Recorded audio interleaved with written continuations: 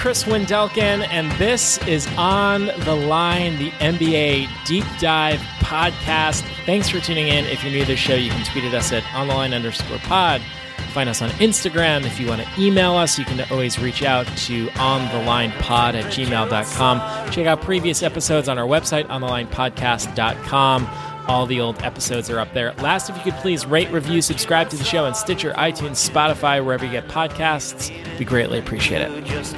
All right, guys, welcome back. I hope you're having a great week.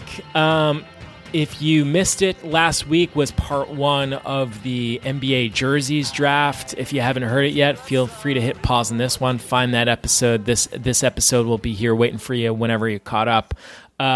This week we are continuing our NBA jerseys draft.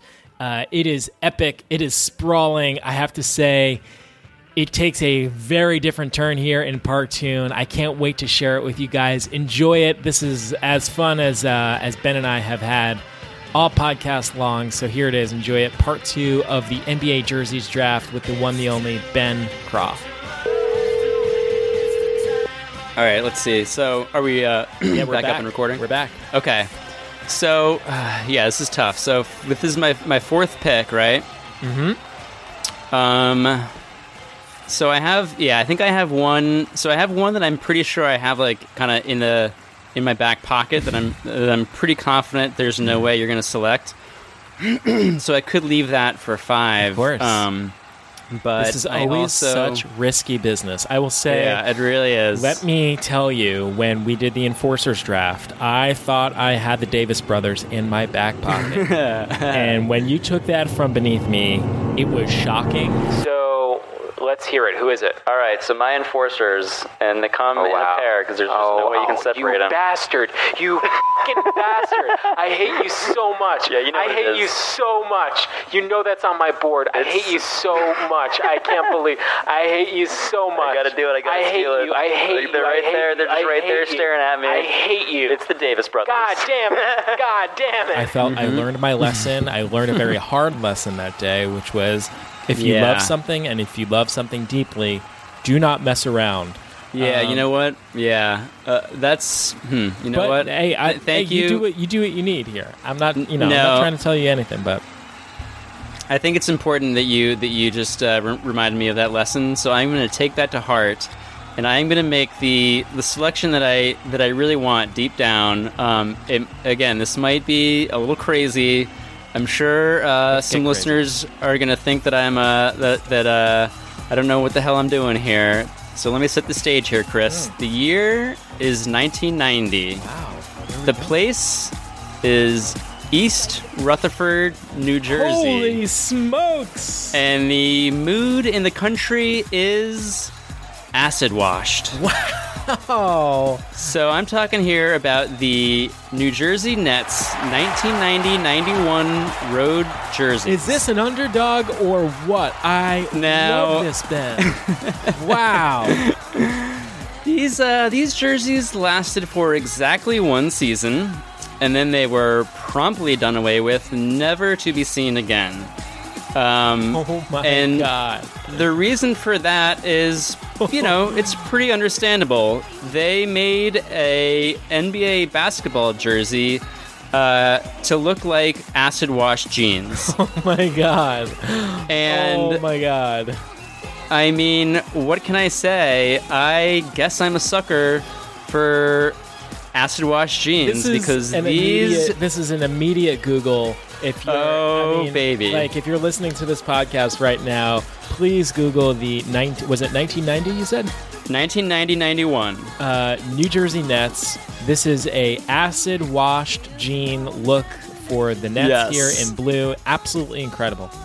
A baby blue and white gradient look to simulate the style of the very popular early 90s style of acid wash jeans with the red lettering and numbering with a white trim, a red and white stripe going down the side, the Nets logo on the left front leg of the shorts.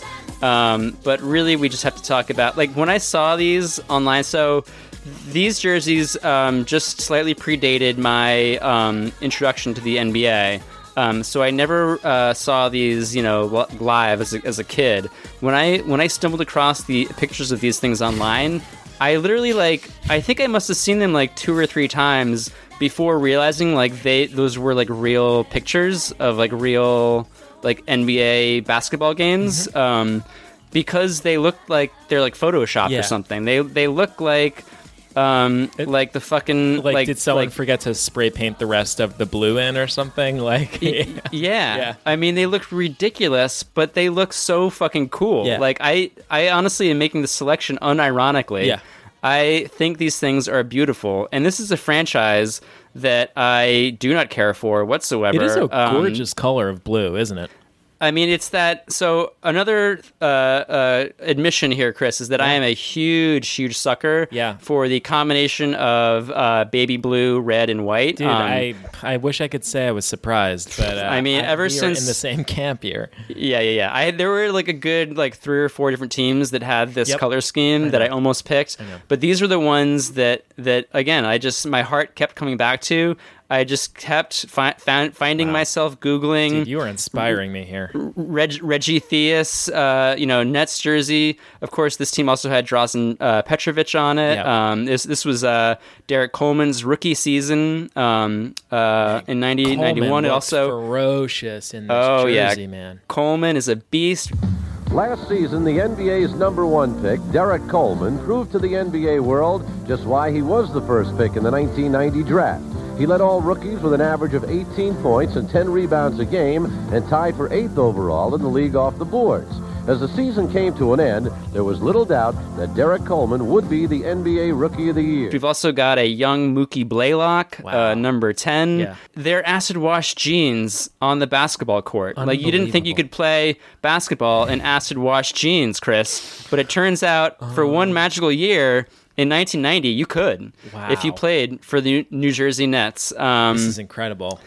Yeah, they're just absolutely. Man. This is truly inspired. I'm so happy that you are reacting to this like I am, because I was just I just couldn't believe my eyes. I'm scrolling through these pictures and I'm looking at them and I still can't believe that these things are real. I will lose sleep over this tonight. This is. I will think about this long and hard. I promise you that. This is absolutely incredible, Ben. I don't mean to steal your time here. Is there anything else you want to say? I'm just literally in shock. I think I've done my work here. Phenomenal. Yeah, I feel like that's it. The jersey also help me with this thought. Help me make this thought. The jersey, I feel like. Something I've said throughout the podcast is I love a jersey that somehow speaks to the time and place. Oh yeah. And how does this jersey inform us about Newark, New Jersey, East Rutherford, New Jersey? Sure, the entire state of New Jersey. Yeah, in very specifically 1991. It does feel like 1990, the year is 1991. It's Jersey. We're wearing acid wash jeans. Yeah, and we're listening to some Bon Jovi. Yep. We're listening to some Springsteen. Right. We're wearing some tight acid wash jeans. Yes. And we're walking the boardwalk. We're going to maybe hit some bars. Maybe, got some white sneakers on. We got those thick tube socks. Yeah, man. These are incredible. These are incredible. Ben, you've done it. You've absolutely done it here in round 4. You've left me speechless. You've left me inspired. I'm gonna take the mic here, Ben, if that's okay with you. No, You've absolutely delivered a haymaker. Take a minute, collect yourself. I understand. If you want to regroup, take 5, whatever you need to do to the biggest compliment. Compose yourself. The biggest compliment I could offer you, Ben, is that you in turn have inspired me. Wow. I'm shaking up my draft board here in round 4. Oh, baby. All right, that's what I like to hear. At number 8 overall, Ben, I'm shaking things up. I am Yeah, I'm doing this. Okay. At let's do number it. 8 overall, we are in round 4. I am selecting the year is 1995, the powder teal blue of the Vancouver Grizzlies. Oh, yes. Ben, Here we go. This is a jersey that's very near and dear to my heart. I feel very proud to make this selection. Some will say it was a reach. Some will say you could have. Some will say you could have waited on this jersey. But Oh, my goodness. I'm taking my own these advice. colors. I'm taking these my designs. taking my own advice. I'm taking my experience of getting burned by the Davis brothers in our Enforcers draft, and I'm doing what's in my heart, which is selecting the Vancouver Grizzlies. Oh my goodness! Ben, you've done the right thing, Chris. Where do we begin here? The Vancouvers had God. potentially the most shocking use of teal on a jersey in modern sports history. Without a doubt, this jersey... We're coming full circle here. What started in Charlotte in 1988, Yes. it ends here and now in delivers Vancouver. on the promise of teal. There Yes. is, without a And doubt, how. no jersey like this, no other jersey like this. The Grizzlies, Oh my gosh. The Grizzlies had a short but sweet life in Vancouver, Ben. Yeah. The team struggled mightily. They rostered 62 players over the course of 6 years. And they played in a part of North America that frankly just felt kind of remote and off the grid. I mean, it was practically in Alaska. This was a team that, like, you know, they struggled. They struggled for love. You know, of course, in 1999, they drafted Steve Francis, who immediately refused to play for them and demanded a trade to Houston. Such an asshole. And that said, for all of the on-the-court, sometimes mismanagement that the team had, I gotta really applaud the Grizzlies for taking some huge swings here with the jersey. So, let's talk about what we like here, Ben. This is probably the biggest swing in NBA history. For one, if we're talking jerseys. For one, we love the teal, right? Like, we love the use of teal. And dare I say, Ben, like, it's How would you describe this teal? Because it's less blue. It almost feels less blue. It feels less blue than Charlotte and almost more sea green, right? Yeah, there's a little sea green. It's a little lighter. It kind of makes me think of like a. Gosh, yeah, it's got a little bit of that mint green. Yeah, it does have some green in it. I feel like there are different hues of like the different photos. Maybe they're different, sure, depending on the photo and the lighting and the shade and everything. We're absolutely wild about the teal for starters. It's a very unique teal. It's extremely, extremely unique. There's really only one color like this Vancouver teal. Now, the design, I will say, Ben, is unapologetically going. And this is a big theme for me here. The design is unapologetically going all in on the bear theme. Now, you and I have talked about the bear extensively over the years with the Vancouver Grizzlies, now the Memphis Grizzly.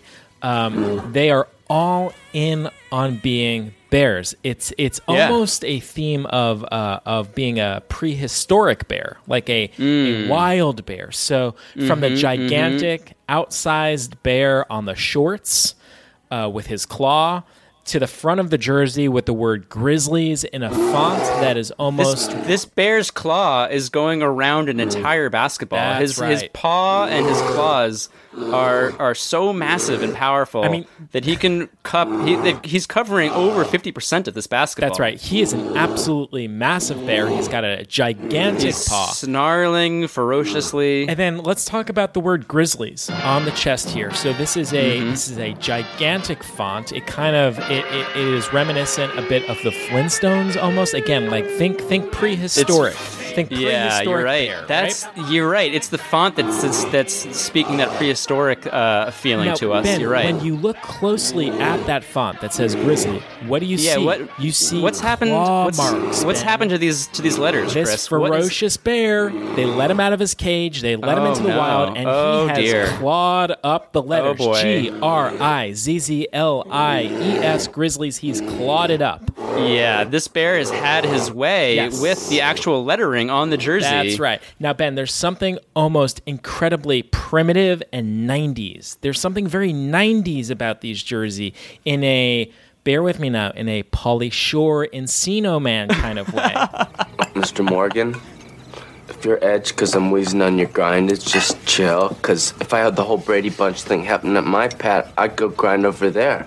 So don't tax my gig so hardcore, Cruster. English. They only speak English. Dad! Can you make that leap with me? Wow. You're dropping an Encino Man on I'm me, dropping Chris? an Encino Man, Holy goodness Yes, gracious. yes. I don't even... Wow. You just spun my head around. I also love the sort of the, what is it? It's like there's almost like a hieroglyphics kind of. Yeah, are we talking about the trim? Have we moved on to talk about the trim now? Let's talk about that Let's trim. talk about this trim. It is a, I guess, Egyptian style hieroglyph. Again, it looks like an obsolete, antiquated language, perhaps, or perhaps not even a language, but just some sort of cave design. Again, we're thinking prehistoric, we're thinking caveman, we're thinking Pauly Shore, we're doing hieroglyphics inside of a cave where there's also a grizzly bear. It is a ferocious jersey. It's a scary jersey. Here's the thing about this jersey. It is not trying to pretend it is anything but very intimidating. It's very scary. Look at the size of the bear on one leg. It's thoroughly overwhelming. It's totally overwhelming. It's asymmetrical. It's asymmetrical with its use of the bear. We have a bear on one leg of the short. On the other leg of the short, we have some hieroglyphic on the bottom. Right. Very importantly, the hieroglyphics are also only on one leg, so it's totally asymmetrical. And apparently, I would assume that they didn't want the hieroglyphs anywhere near the bear on the other leg. Sure. Judging by what he had done to the font on the chest of the jersey, they didn't want him anywhere near those hieroglyphs. Considering what he might be able to do to those with his massive claws and teeth. Something I love here, and again, this is a recurring theme for Team CW, is the discrete use of the color red. It really just pops so beautifully, I think, off the teal, right? We have this foundational teal and then a little red with the Vancouver, just a little bit, with the trim, with the basketball being the color red. I also love the font for Vancouver. It's like such a goofy little like cartoon. Again, think 90s. We're thinking Flintstones. We're thinking Encino Man. We're thinking Pauly Shore. Yeah, it's like the kind of font you would like doodle in your notebook at school, with like the the sharp V and like the N with like the sharp angles on the ends of the N. And help me, Ben, with the Grizzlies font. There is something about that's also a 90s too, in that it's 3D. It's like the block, right? Like the bubble. What do you call that when it's like that like three-dimensional, like superimposed popping out at you, whatever lettering, right? Right. It's not like a drop shadow, but it's the there's another word for that. I don't know, I forget. We should look it up later. But yeah. It's very, very, very cartoonish, very outrageous, in your face. I mean, the letters themselves, the G and the S, are massively oversized. Sort of creating like two bookends. Yes. That, my God, Chris, I just realized this. I literally had not thought of this until just now. The G and the S of Grizzlies create the fangs of a bear. That's right, Ben. I literally did not. Yeah. That did not dawn on me until just this moment. Yeah. Wow. Yeah. Wow. There's a lot going on so much here. happening with this jersey. I mean, frankly, this jersey could be its own deep dive. This jersey could be its own pod.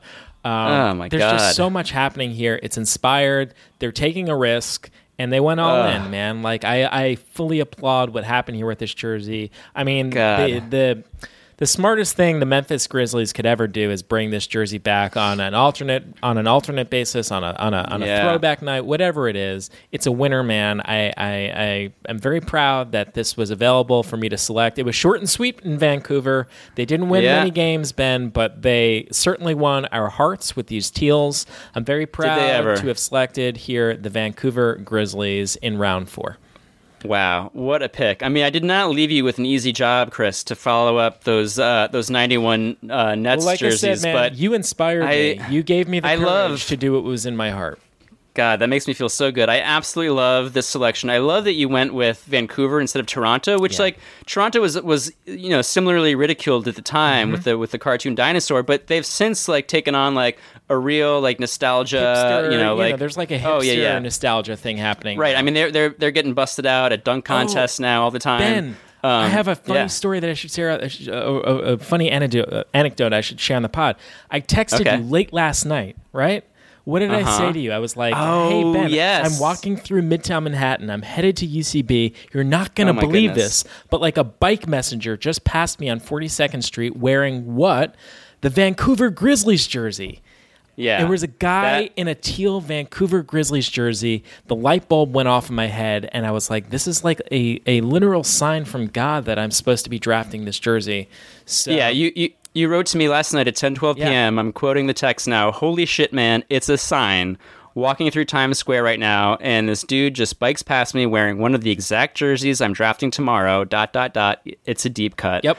I mean, clearly it was a sign. Clearly, God has reached down and moved you. Yep. And made this so. Yeah, it's incredible. I love the fact that like no one fucking likes this jersey anymore. Like, this doesn't have any of the cool like nostalgia hipness that the Raptors jersey has. But for my money, man, like there's nothing better. Like this thing, it's just so insane. It's probably the most insane jersey that's ever appeared on a basketball court. I love it. And I love it. Yeah, I love it. They're bold. Fantastic. Yep. Holy shit! Wow. I don't need. Where do we go from here? I feel like I will tell you, I'm rattled. I totally am. Do we still have a round left here? Yeah, I feel we're like in round 5. We're in round 5. We still each have a pick left. I feel completely spent. I will say the New Jersey Nets pick changed everything for me. I mean, not that my first 3 picks weren't inspired and rooted in deep love, but like when you broke out that denim acid washed New Jersey Nets, I realized the game had changed. Yeah. I needed to sort of think differently about my draft board, and the ball is back to you. I'm passing you the ball back, man. This is your final selection here in round 5. This is pick number 9 overall. Team BC, you are on the clock whenever you're ready. Whatever's in your heart, Ben. Okay. Let's see. All right. I'm gonna have to go since at this point, like I think we've like broken the game. If you know what I mean. I do know. Like I think like the something's gone wrong in the code here, and we can like no longer play the game. I agree. So in that spirit, I can tell you, Chris, I'm reshuffling my draft board. Like, it's changed. Yeah. In that spirit, Chris, I'm gonna go with a selection here that is not, in fact, the jersey of a traditional NBA team, but is, in fact, an All-Star Game jersey. Oh my God! I don't know if that's allowed in the rules here, but like I said, we've broken the game, so I'm going to do whatever the fuck I want. There you go. And I am selecting the 1991 to 1994 All-Star jerseys. Specifically now, I am going to... all right, let's see how to break this down. So... this jersey was the first All-Star game that I ever watched as a kid. And there was something about this All-Star jersey that just made it feel like so official and so like, man. All right, so this is like I guess I'm speaking specifically about the blues, which were worn by the East All-Stars in 1993. The West All-Stars had a white jersey, but the kind of design was similar with the NBA in big block letters that had kind of like an early 90s like video game like kind of gradient to them. Now that I think about it, slightly similar to the 91 Nets jerseys, where it was like a blue to white fade and then going back to blue.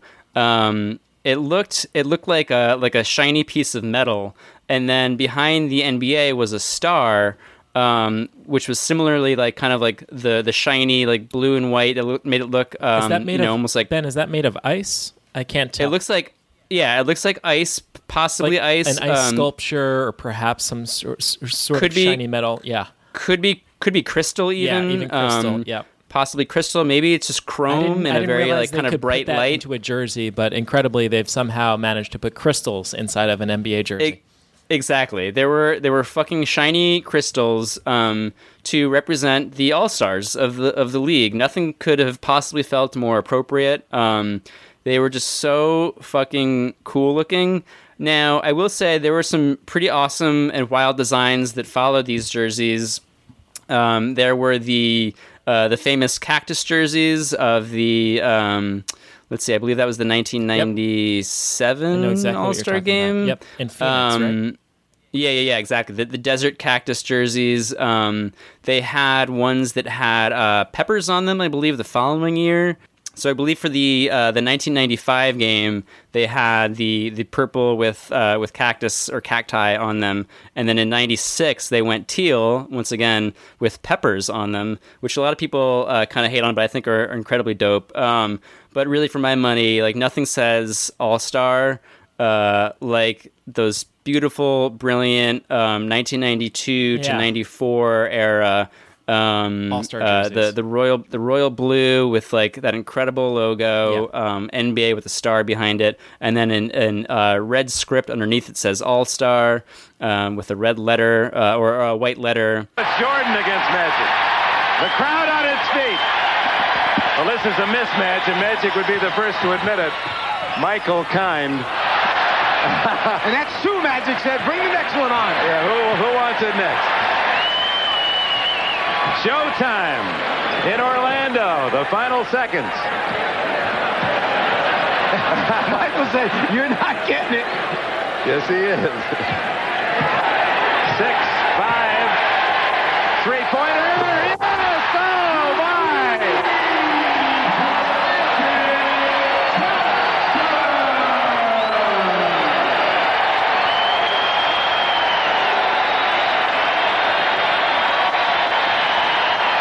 Ladies and gentlemen, you just can't orchestrate it better than that.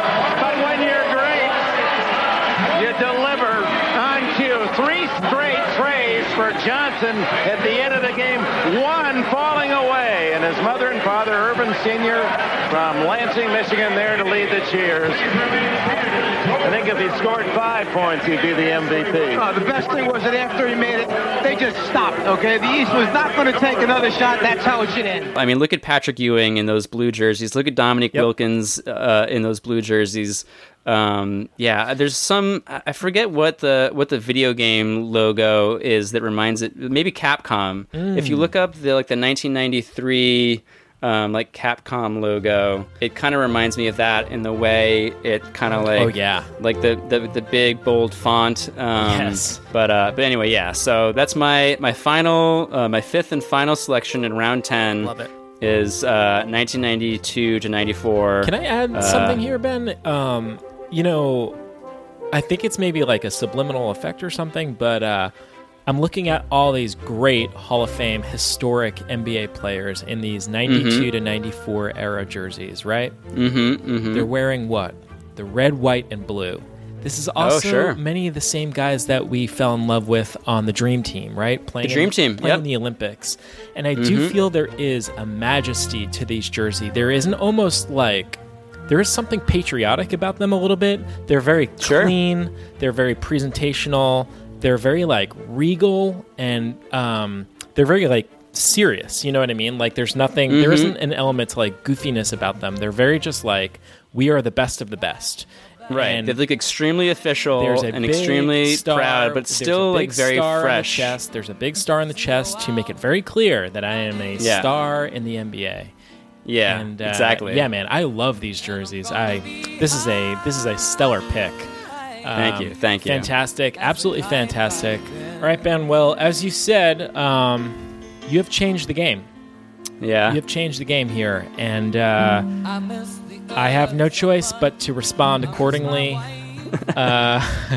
So you drafted a All-Star jersey, the 1991 to 1994 All-Star jerseys of the NBA. I, in turn, can only respond by drafting a jersey for a team that no longer exists in the NBA. Sure. So in round 5, with the 10th overall pick, I will be selecting the Kansas City Omaha Kings. Oh, Oh, yeah. Jersey from 1975. We are looking here, Ben, at the Road Blues. I am crazy for this jersey, man. Wow. Oh, yeah. So much to talk about here, man. So once upon a time, Ben, the Sacramento Kings did not play in Sacramento. Originally, from 1948 to 57, they were the Rochester Royals, and then from 57 to 72, they were the Cincinnati Royals, led by Oscar Robertson and Jerry Lucas. And then from 72 to 85, they were the Kansas City Omaha Kings. Of course, this is a team that would eventually move to Sacramento. Right. Ben, I believe they were Kansas City / Omaha only for a few years, from 72 to 75. That's right. And then starting in 75, they went full Kansas City Kings. So, Ben, they wore an absolutely classic royal blue, red, and white jersey with Kings in cursive across the chest. And I mean, like very LA Dodgers, yeah, just classic cursive font. So, confession here, I am big on the cursive font type on jerseys, and something that you just alluded to there's something very formal about it. I really appreciate it, and frankly, as a baseball fan, it kind of makes me nostalgic for my childhood days watching teams wear their like road gray uniforms with that team name in cursive across the chest, right? Think of like the Oakland Athletics, the New York Yankees, the Chicago White Sox, the Baltimore Orioles, St. Louis Cardinals, right? In cursive across the chest. A big part of my love for this jersey is this logo here, Ben. Let's talk about the logo. So we have the crown of a king, of course, with the spiky, jagged edges of his crown sitting atop a basketball head. It's red, it's blue. We have the word Kings in white going through the crown, and then Kansas City, Omaha across the bottom of the ball there. I love it, man. I love the trim on the side of the shorts. I love the logo on the bottom left-hand corner of the shorts.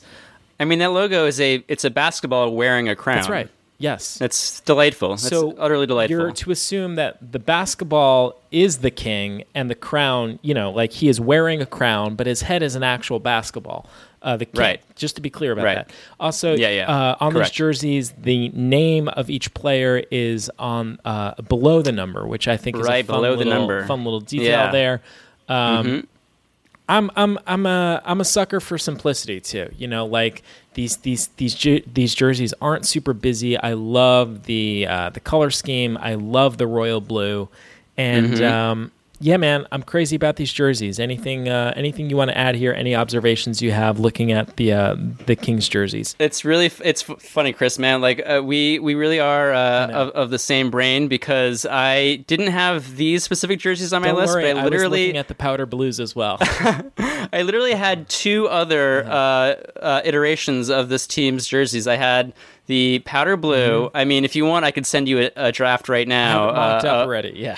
Okay, yeah, we're looking at Vinny Del Negro, we're looking at Otis Thorpe, we're looking at Wayman Tisdale, Kenny Smith, the powder blue with the red and white. I mean, if I wasn't selecting that Nets 91 jersey, I would probably go with this version. Probably, talking pure color scheme, it might be the best version of powder blue and red. Yeah, I agree. I've ever seen. Yeah, I would it's incredible. Say, it's interesting, man. The powder blue is a very controversial subject matter among jersey heads, and I think you and I are probably on the same page here. I'm a fan of the powder blue. Like if it's used, I love it. If it's used correctly, if it has the support that it needs, I mean, the powder blue can be an absolute hit as a jersey. Yeah. I mean, ever since I saw the Houston Oilers take the field and watched number one Warren Moon, flinging 60-yard touchdowns. Oilers try to get on the board in the way of a touchdown. They trail 21-3, but have life after the fumble recovery, and Warren Moon is looking for Ernest Gibbons. He's got him in the corner of the end zone. Touchdown, Houston! What a pass play! You get it. I was powder blue for life, man. We are cut from the same cloth. This is really funny. Yeah. I mean, especially with red and white, it's just the perfect combo. Yeah. But I love the classic, the royal blue. I mean, it's a royal blue. It's the Kings. They should be in a royal color. Something regal, right? Yeah, exactly. and like you said, the script, the font, so classy, man. so timeless. I love these jerseys. It is very like it's something a little different yet classic and regal. Kansas City, the Omaha Kansas City Kings. Very proud to select them with my last and final pick here in the jerseys draft. outstanding stuff. Wow. All right, Ben. Amazing. How do you feel? Do you want to? Should we rattle off a couple of honorable mentions? Oh, I've got a few honorable mentions left in my bag over here. I mean, I just mentioned one. The mid to late '80s Kings, but also, did you ever scope out in your research the Cincinnati Royals, which was before they moved to Kansas City? They had a jersey from like 1964, I think it was 64, 65 to 1971. They had a road jersey. I guess it was both for home and road. It was really one of the first kind of like different experimental jerseys in the NBA because they had a vertical lettering and line design that was just so cool. They used that same royal blue, but it just looked Here we go. awesome with the I'm very familiar with this one. Yep. red, white, and blue, the vertical line. Again, very simple, but for that time, this is like 1965. Yeah. Like totally radical. I believe they were the only team in the league that had their name, their team name going vertically like that. From the top of the jersey to the bottom. Just very cool. Yeah, very ahead of its time. Man, I'm looking at this.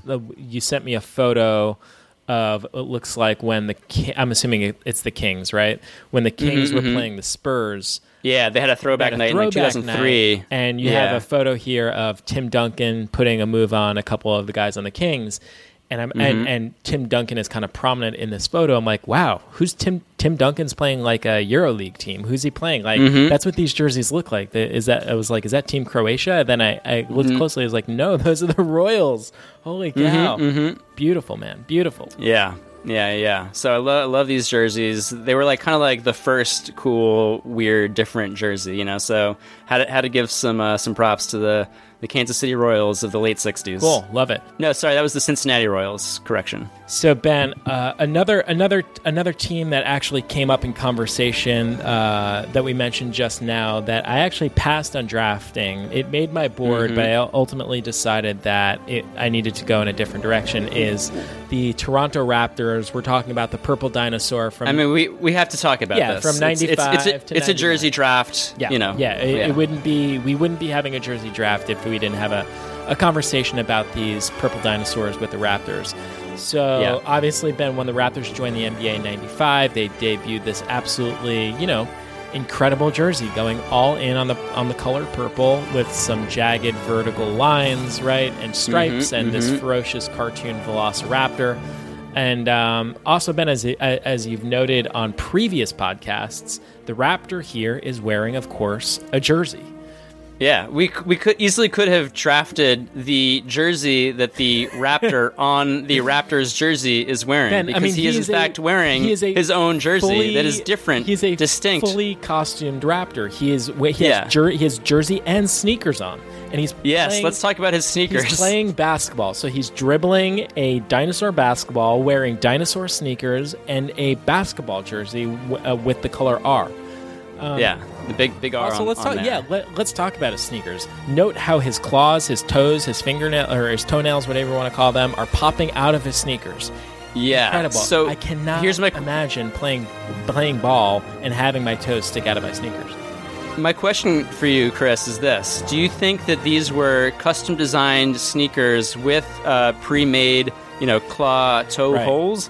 Or did this Raptor just try to put on a regular pair of basketball sneakers, and lo and behold, I've got big sharp claws. They bust through. They pop out the front of my sneakers. What do you think? That's an incredible ask. I gotta say, I honestly can see it going both ways. I could see him being just sort of a renegade Raptor that strolls into the locker room and is like, let's suit up, I don't care, give me those sneakers. He shoves them on his foot and his toes pop out.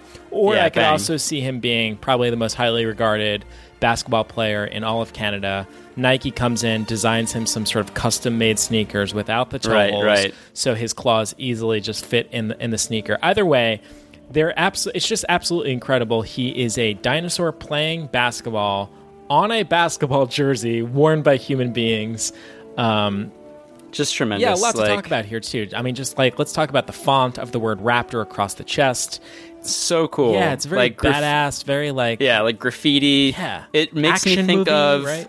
Yeah, you know what it makes me think of? It makes me think of if the Lost Boys from Hook, Rufio, yes, could design, could write a team name. That's probably the font he would use. Yes, man. You know, it's almost a little piratey. It's got a light pirate tone to it, I would say. Yes.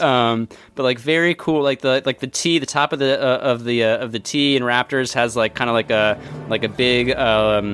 Like a big sword kind of vibe to it. Yes. Yeah, it's very strong, obviously, very these jerseys, aggressive. These jerseys were really polarizing back in the day. I feel like many regarded them with some disdain or regret. I think a lot of people within the Raptors organization, maybe fans, felt a little cringeworthy about them. Maybe they seemed amateur or green or whatever it is. Again, Canada was trying to plant its flag here and be taken seriously as a basketball country. But I gotta say, man, and maybe going about it with a cartoon wasn't the easiest approach. But we've never seen anything like this on a jersey. Really, it was innovative. It was unapologetically cool. We love the font type. We love.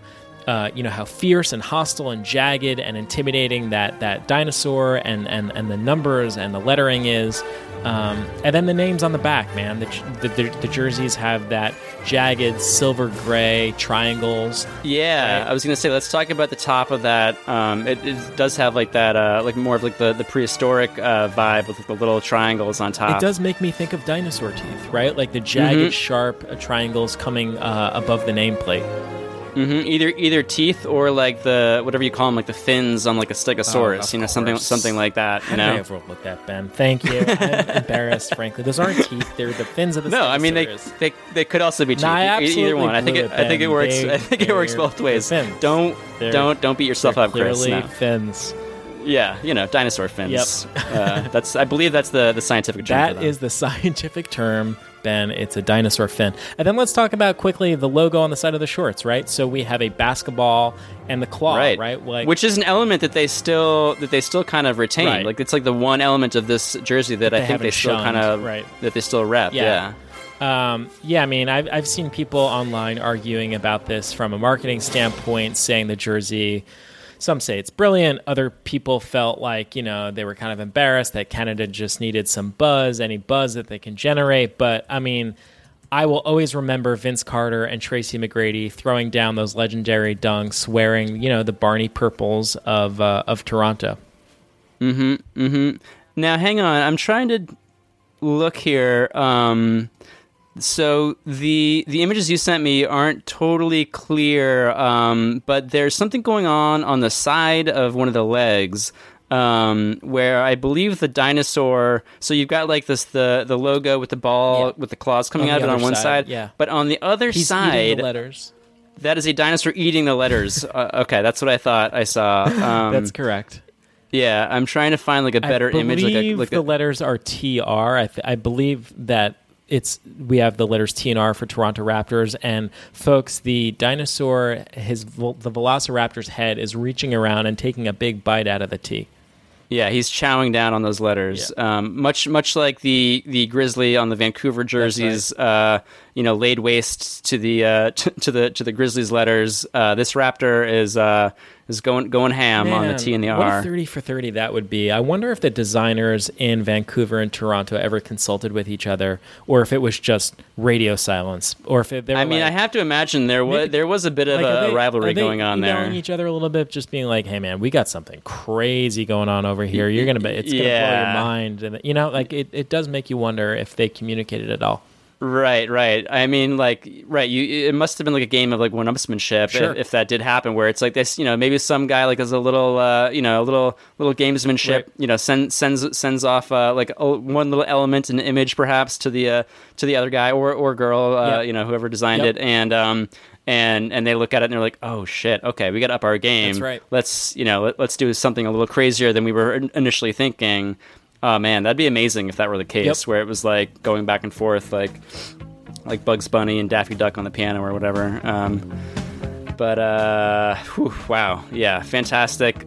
Okay, so with another honorable mention I have for you here, Chris, which was initially on my original draft board, but I couldn't quite bring myself to do it because it is. I understand. I mean, it's interesting. I'm not sure. Curious if we're thinking of the same thing. I mean, I've got a couple crazy ones here. I am going to talk a little bit here about the San Diego Clippers. Oh, that's right. Not the Los Angeles Clippers, the San Diego Clippers of 1978 to 1984. Or maybe it was 83. Again, I'm a little fuzzy on the exact years here. But when the San Diego when the Clippers moved to San Diego from they were the Buffalo Braves franchise, and in 1978, prior to the 78-79 season, they moved to San Diego, changed up their whole vibe, their name, everything, and became the San Diego Clippers, which are now today the Los Angeles Clippers, of course. But for a few brief years there in the late 70s and early 80s, they had, again, a baby blue with red and white jersey that, I mean... Dude, how do I get one of these now? I mean, right? What... I mean... Yeah, you killed it on this draft, man. I mean, you just knocked it out of the park. Go ahead. They are ridiculous looking. They look like they're not very well made, I have to say. Like as I look at these jerseys, like they look like they could fall apart. Like the letters were like literally like they were like decals that were like ironed on like a few minutes before the game, and like the D in San Diego like could easily just like peel off like any second. What about like the frilly waistband? Like that looks like that could easily. That looks like the cummerbund on a tuxedo, and how it just like easily like flip off or something yeah. And then we have to mention here the sides of the shorts, which feature fucking maritime signal flags. Incredible, man. Running down the side of the shorts, because the Clippers are of course ships, are boats. So and San Diego, is a very nautical sort of boat heavy city. Steve Ballmer, if you're listening to this, would it kill you to incorporate some maritime flags? Can we get some jersey? goddamn maritime signal flags back on these Clippers jerseys? How incredible would Kawhi and Paul George look in these San Diego Clipper jerseys, man? Like they should move to this jersey tomorrow. I mean, like literally, like that would be such a home run. Yeah, I mean, if they could, like these jerseys with like modern manufacturing capabilities, I feel like could really work. They had a great again the baby blue. It's like a little bit lighter, but I feel like it got darker as like people sweat in them. Yep. Been called crazy as well.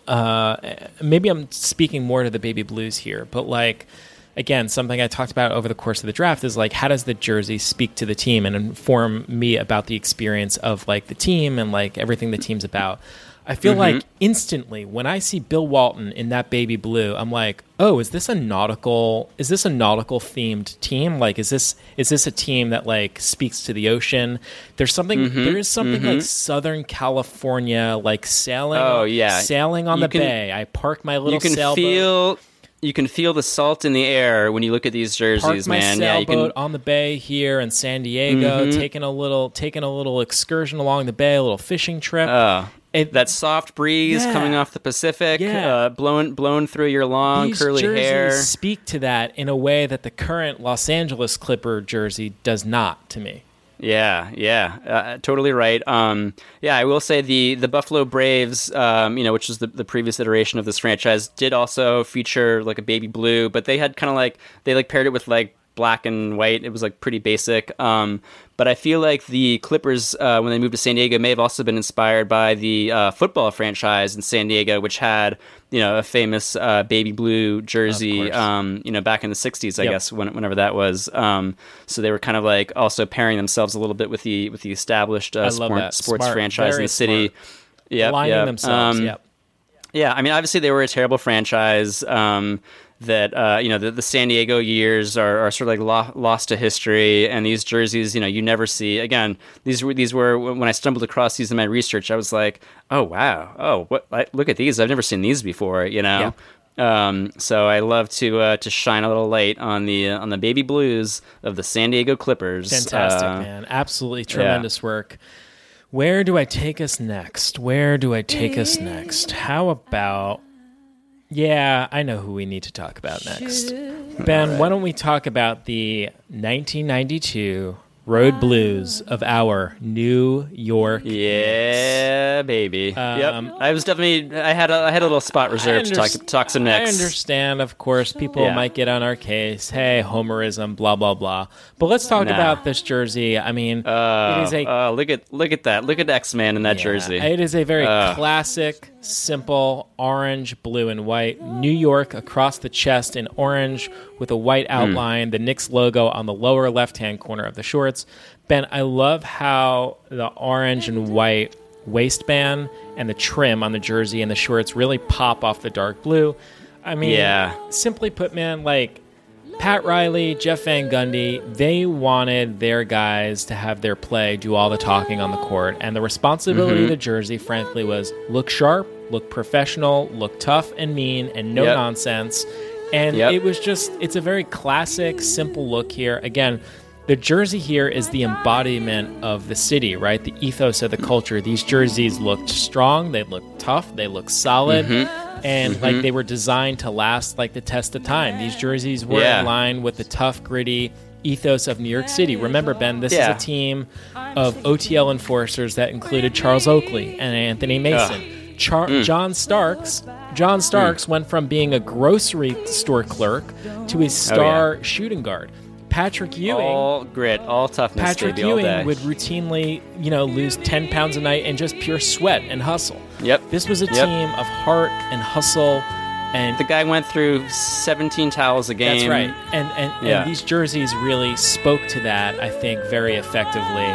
Obviously, we're not messing with any cursive. We're not messing with any lowercase here. Save that for the more kind of fun freewheeling franchises. We're going strong, big capital letters in block letters. It really just communicated everything right there. Yeah, and just the use of orange, man, it just really pops so beautifully here. I don't. It's like a deep dark orange. It's like not too light. It borders on red almost. Dude, I don't think I've ever. This is wild. I don't think I've ever made this association, but the orange on those Knicks jerseys kind of reminds me of the orange of a city cone, like a construction cone. Oh, wow. I like that. I definitely never made that connection, but I love it. I know. Obviously, I probably had something more to do with the basketball being orange, but like, well, sure. For me, when I think of the color orange in New York City, what I think of is like, when you think about New York City, it's a place where buildings are constantly being built and things are being built up, and I don't know, it just like came into my head right there. But yeah, man, I love these jerseys. These obviously have a special place in my heart. This is the team we rooted for growing up, so I'm glad we could give them a little love here on the Jerseys Draft. Yeah, absolutely. I just sent you a little file. Now, I, of course, also love these jerseys. These were the first jerseys that I ever gazed upon as a adolescent, a Knicks, basketball fan. But I really, going back and looking at some of the different iterations, because the Knicks jerseys have remained pretty consistent over the years. They had like that weird phase in the late 70s and early 80s where they like went to like that dark red with like the numbers above the name, which didn't make any fucking sense at all. Didn't really. But I love I love these, man. Yeah, so the jerseys that Ewing wore when he first came into the league in '85 were basically the exact same, except that they had the shorts had the NY, like the Yankees NY logo, and then the number on the other leg Is that which something you missed, Ben? Like, I would really love. You never to see the number it. on the shorts anymore. I I don't know. I would love to see it. If the league would be open to Right? it, we would certainly welcome it here at the OTL. I mean, maybe it's just like, oh, they did it in the mid '80s and that was it. Wow, But I just love that. Patrick putting up a jump shot here in this photo over the Bucks in those hunter greens. Oh yeah, yeah, Man. Yeah, I mean, again, this is something that I can't dissociate from, like Patrick's knee pads, and his wristbands. The high tops. In a way, the whole I think thing. It's all just one. Oh yeah, the high tops. It's all just one uniform. Yeah. I think I kind of lean a little bit in favor of the actually the home whites. I don't know why. There's something. I mean, I love the blues are just perfect. It's a perfect blue, but something about the home whites. Yep. Patrick just looked he looked like a superhero in those home whites with all the other white accoutrement on his body, No like doubt. all over him. Like it matched up all so well. He literally looked like some kind of like a cyborg superhero. Yes. I mean, Like, in just his rookie covered year, in he had armor, this man. Like, yeah. this huge elbow pad on his left elbow. I don't know if he had like some tendonitis or something like that going on there, or what injury he was trying to recover from. But he had a massive elbow pad along with his knee pads, along with his wrist pads, along with his high ankle socks.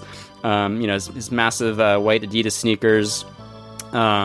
Just really, really tremendous. And then I don't know, at the very bottom of that email, if you see, there's a little bit of trivia that I wanted to throw at you. In 1979, I think it was only for, let's see, so for exactly one season in 78-79, the Knicks shorts actually featured a little apple on the side. Am I crazy? Am I seeing something here? That is an apple with the NY logo inside the apple. Wow, man. Which, I don't know why they only did that for 1 year. It's pretty It's a little silly looking, I guess, but it's pretty cool.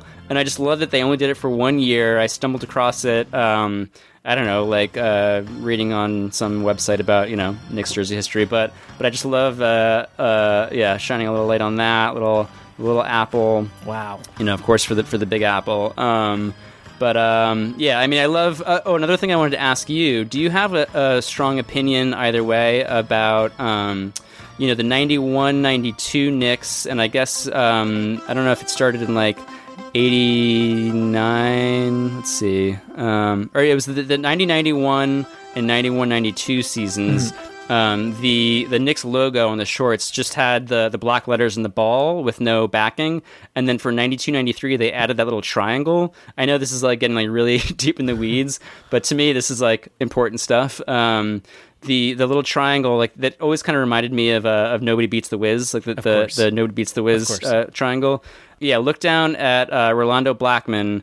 And John Starks, I think, too, has the triangle. Okay, so sure. that was of course. Beginning in the 92-93. So you're asking me, do I support triangle versus what? Triangle versus non-triangle that you see, like... non-triangle Patrick, be the end? No, that would be the Knicks, just the Knicks block letters with the basketball... with nothing in back of it. So, like, Patrick Ewing next to Rolando Blackman, they changed, like, the logo, like, ever so slightly. Oh, I think I see what you're saying. So you're asking... do I prefer... Basically, where do I stand on the triangle? Right. Do you like the triangle, or do you prefer the triangle less Xavier McDaniel era? I'll be honest with you. I think there's a lot of positives to both. I think there are a lot of positives to both. I am sort of fond of no triangle. Really? I love the triangle, but I think what draws my eye, I think what catches me about no triangle, frankly, is that's an older jersey, right? Yes. I think all that's like catching my eye right now is that it's different and new. I'm like, oh wow, that's a different version of the thing I love. I just want more of that in my life. Sure. But I am very, very passionate about the triangle logo.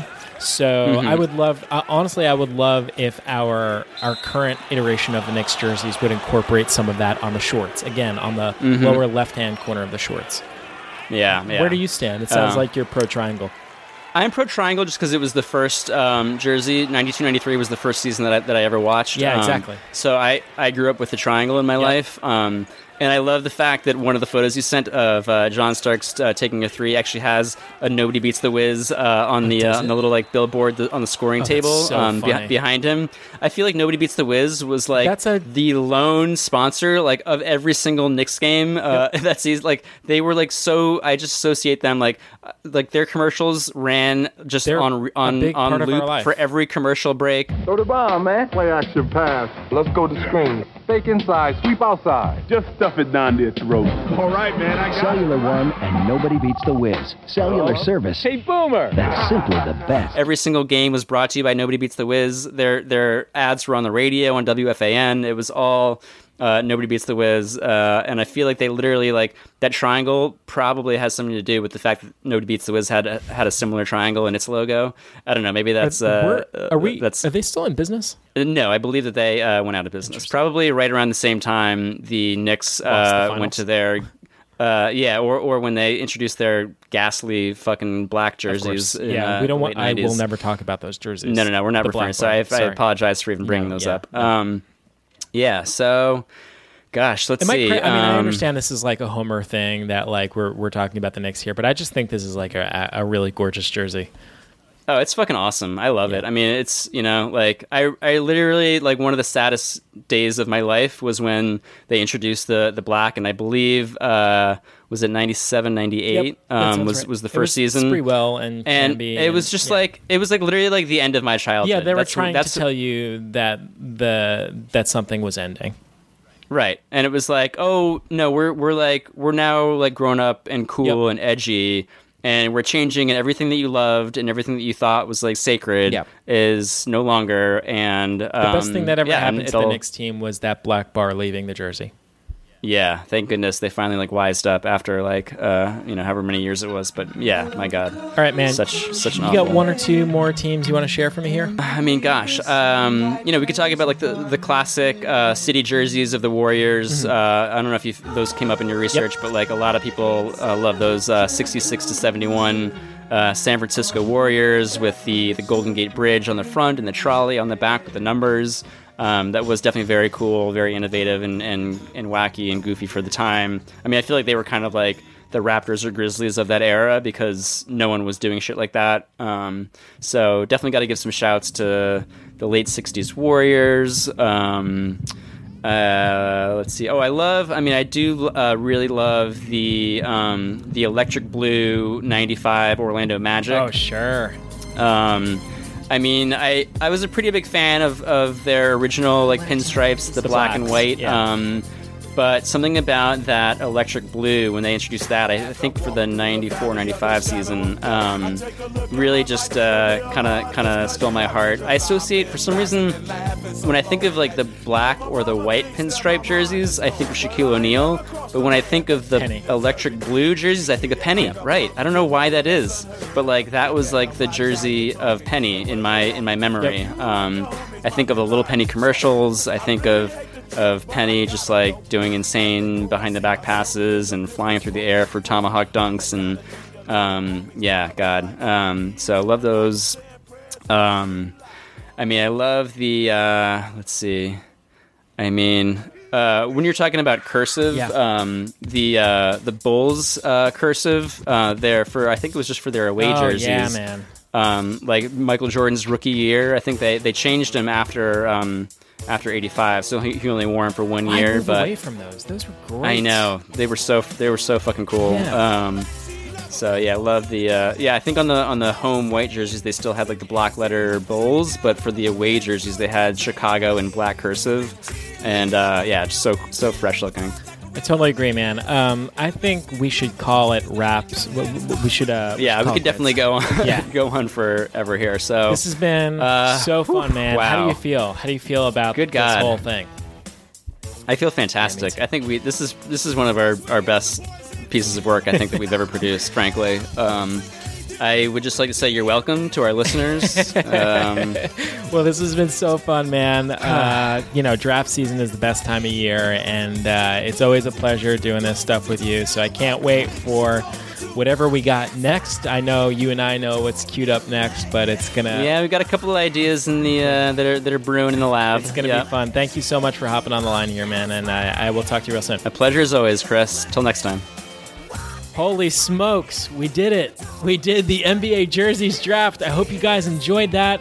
My name's Chris Wendelken. This is On the Line. You can tweet at us at ontheline_pod. Let us know what you thought of the draft. You can always email me at onthelinepod@gmail.com. Check out previous episodes on our website, onthelinepodcast.com. It would go a long way if you could rate, review, subscribe to us in iTunes, Spotify, Stitcher, wherever you get podcasts. If you know someone that loves the NBA, they're looking for a new pod to listen to in the off-season here, maybe recommend our show. It goes a long way.